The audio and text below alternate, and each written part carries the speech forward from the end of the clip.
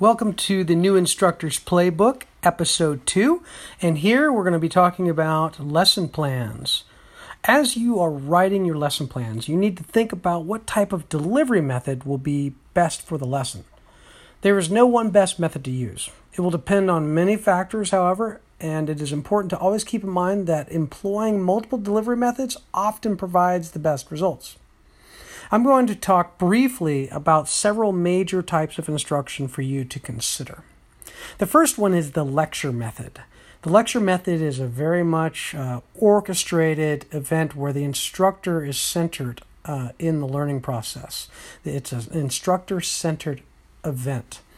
This is where the instructor controls and delivers the instruction while the students assume a passive role in the learning.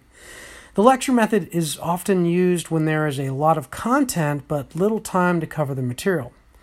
Informal lecture is somewhat similar. It shares some characteristics as the formal lecture, but there is more student interaction with the instructor. Sort of like a question-answer type thing.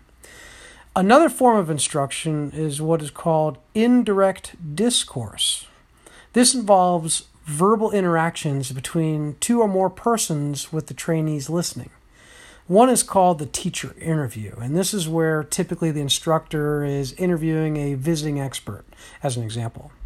Another is called dramatization, and dramatization involves an enactment of an event.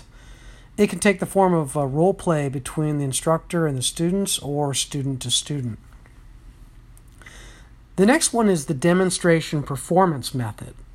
It is often used for training procedures in a particular sequence, a particular type of technique, or an operation. It often takes the form of the instructor providing a verbal explanation followed by a demonstration of the skill or the technique. The student usually repeats the steps shown and is given immediate feedback by the instructor. Now, a little bit of a variance between that, and it's called the coaching method. So the coaching method is similar to the demonstration performance method, but the instructor has the trainee perform the procedure step by step while the instructor provides immediate feedback to the student. That's the coaching method. And then the last method I'm going to talk with you about is called guided discussion method.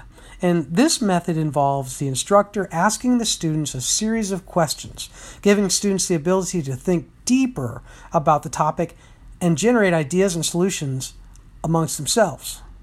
The questions that are asked are strategic in nature. It's supposed to guide them. What is important for its success is the instructor also being careful not to dominate the conversation. Now remember, these are just several different types of instructional delivery methods. There are others out there too, but I want to address some of the big ones that you see.